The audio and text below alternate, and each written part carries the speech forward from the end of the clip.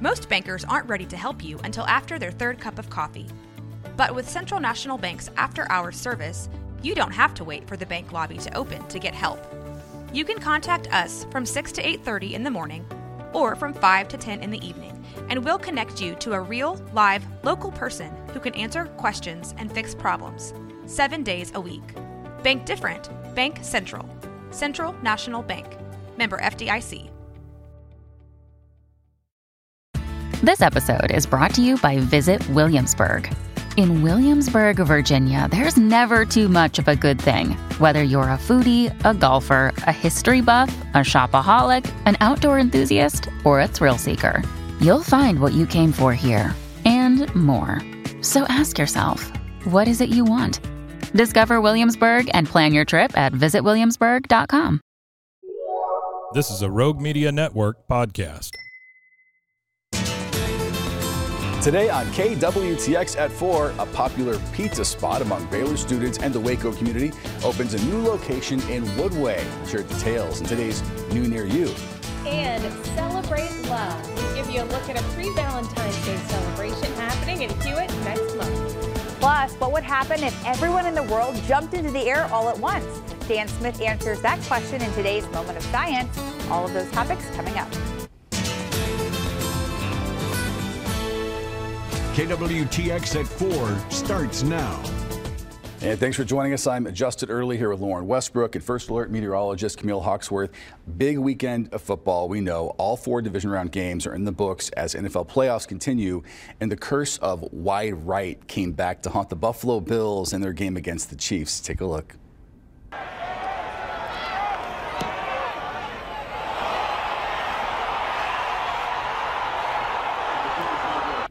Ouch. Yeah, the Bills needed that field goal to tie the game and send it into overtime, but the game ended 27-24, marking the third time in 4 years that Kansas City ended Buffalo's season. There you see Taylor. The Chiefs now travel to Baltimore to face the Ravens in their 6th straight AFC Championship appearance.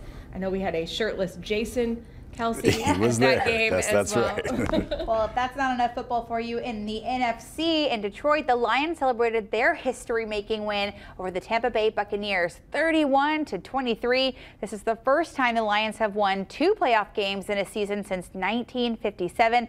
Also, their first real chance to play in a Super Bowl. That's the goal for all of those football teams there. The Lions now play the 49ers in San Francisco next Sunday. All right, so growing up in Michigan, that's where I'm originally from, there was always just, this is the year we're going to do it. The Lions have had, an interesting path over the past several decades, but a lot of people's dreams are coming true. It's like we're seeing those folks, like the Rangers got to win, that was amazing. And then for the Lion fans up there, it's a big deal. It's a really big deal. I know my family's excited about it. So you got Lion fans in your family? Oh yeah, lots of them. All the Michiganders are still Lions fans for sure. Yeah, so it's going to be kind of cool. Well, let's get to our Daily 4 and some news you'll want to know about. The Federal Aviation Administration is urging airlines to take a close look at more of those Boeing 737 airplanes after the door panel of an Alaska Airlines plane blew out mid-flight. Now, those panels are put in place where an optional emergency exit could go. They're actually called door plugs. So the Boeing 737 MAX 9 jets that had these plugs were grounded a few weeks ago, so the airlines could inspect them. And technicians did find loose bolts on several planes. Well, now the FAA says Boeing 737-900ER jets, they're a little different. They need to have their door plugs inspected too to make sure they're secure. Now, the MAX 9s were flown by Alaska and United, and these 900ERs are flown by Alaska, United, and Delta. And I know that people have had, all those flights were grounded initially for the MAX 9 jets, as they still worked out the problems with these doors and made sure they're okay. I don't believe they're not grounding these ERs, the 900ERs, but they're making sure that they're okay. So nobody was seriously killed or injured, or seriously injured, on that flight, the Alaska flight. But items were sucked out. We saw the cell phones were sucked out. The boy's shirt came off. It was scary. Mothers holding on to their kids. Yeah. And nobody, thank God, nobody in those 2 seats right by where the door plug was. But that was at a low level of altitude. It wasn't, they had just taken off when it happened. And so, experts do say if it was at a higher altitude, it would have been a possibly much more devastating outcome. So we're glad to see they're taking steps to double check, triple check, make sure it's okay. No one wants that to happen. I mean, it's terrifying. I am wondering, though, why it took that sort of an event to say, let's check the door plugs on these airplanes. Because I feel like that's something I would want them to do already, before, right? Yeah, like, I think it'd be part of the standard, protocols to review and look. And I don't know what's going on, the reason why they were loose when they found that they were loose, but and that more of them were loose, right? Like, it's not just the one fluke. It's like, oh, hey, there actually were a couple more loose. Like, let's just check all of them. United found those. So Alaska had the issue, but United found those. Yeah. So. And you're a traveler. Does that make you look at the plane you're on, Camille? Yes, that does. Like, it makes me, I don't know, maybe it's my old age. Like, maybe when I was younger, I was like more adventurous, like, let's get on a plane and go. But like, now I'm like, oh man, now it has to be like the right circumstances. And I don't know. I feel like I'm an old lady now. I don't want to fly. Well, clearly there's a reason we need to, take this stuff seriously, and I'm glad that people making those decisions are. So, yeah, just something to be aware of if you're going anywhere. Now it's number 2 in our Daily 4.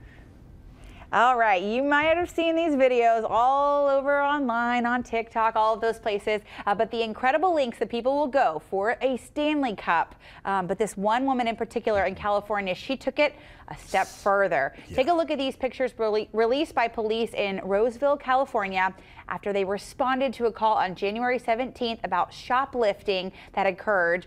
A 23-year-old woman allegedly refused to stop for retail staff and stuffed her car with stolen merchandise. Look at all of those cups there. This is high. Oh my goodness, yeah. Yes, police spotted the suspect's vehicle and discovered 65 Stanley Cup products valued at $2,500. Were all in her car. Roseville police says that the merchandise was likely stolen from multiple stores and are working to confirm which stores exactly. But can you imagine like that obsession to where you have to go like get all those? I can only imagine she was trying to like resell them and yeah. Did we ever see this with Yeti? Because that's the only comparison I can make. But it was also kind of a guy product. Stanley maybe seems to be more feminine.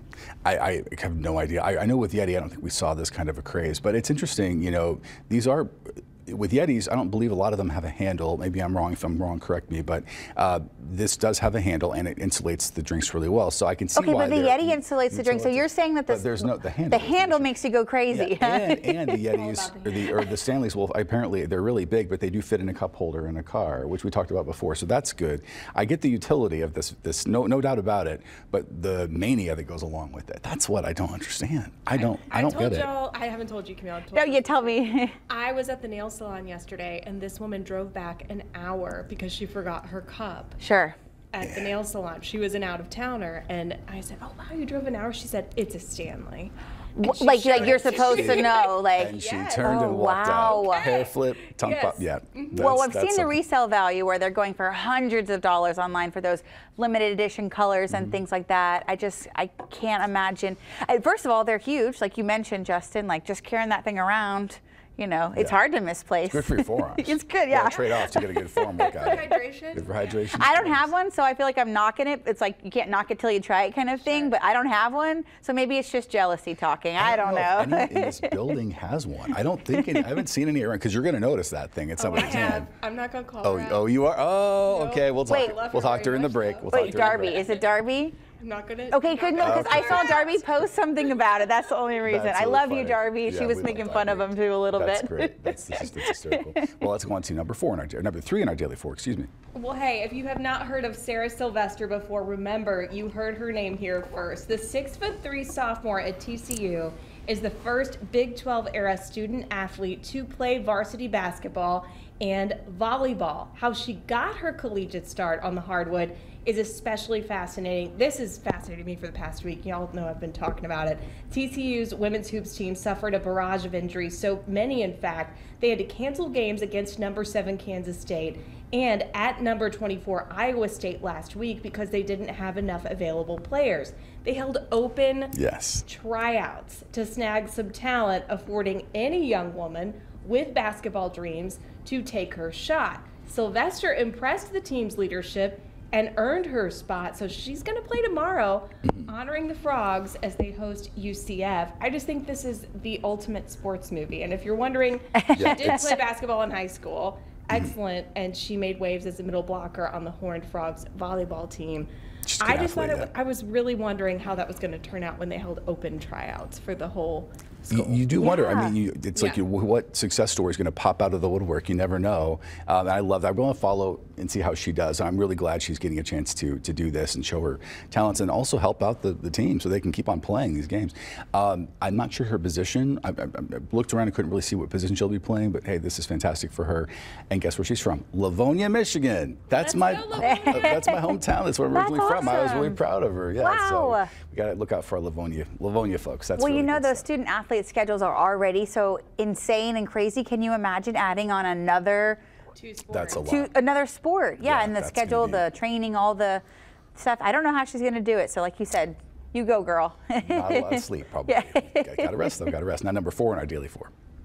Yes, Applebee's is trying to make date night a little cheaper. I feel like they've always done a decent job of that, but they're making it even more fancy. The chain is selling subscription date night passes for $200, and they're going to cover about a year's worth of weekly date nights. A customer gets up to $30 worth of food and non-alcoholic beverages per visit. So as an example, that would cover 2 servings of all-you-can-eat boneless wings, riblets, and shrimp. If you want alcohol, you have to pay for that separately. That pass went on sale today on the chain's website and can be used in store or online starting February 1st. It expires January 31st, 2025. The chain is only selling a limited number of passes. Whatever you can do to get your little date night on. I think so too. Seems like a pretty good deal. That's a lot of food. So $30 a meal. $30. Okay, yeah, so basically Justin, do some math for me. Okay, it covers a year's worth, Yeah. a year's worth of weekly date nights, and you get up to $30 worth of food per visit. So that's your cap. But $200. And then $200. So if you think about 30, 60, 90, that's okay. So you're saving money, $1,560. So you're saving about you're saving a lot of money. I mean, you're saving $1,200. It pays for itself in like what, 6 visits? Yeah, but you got to don't forget to tip. But that's pretty good. You've got boneless shrimp, boneless wings, riblets, and shrimp. That sounds pretty good. I mean, you can do different combinations, I imagine. I think that's a really good idea. What if you want to eat it by yourself? What if you don't want to go on a date? What if you're alone and you need the food? Bring your stuffed animal. This is my. Exactly. They're coming. They're supposed to show up. And then you're like, oh, I got stood up. Give me more free food, please. Oh, they probably feel extra bad.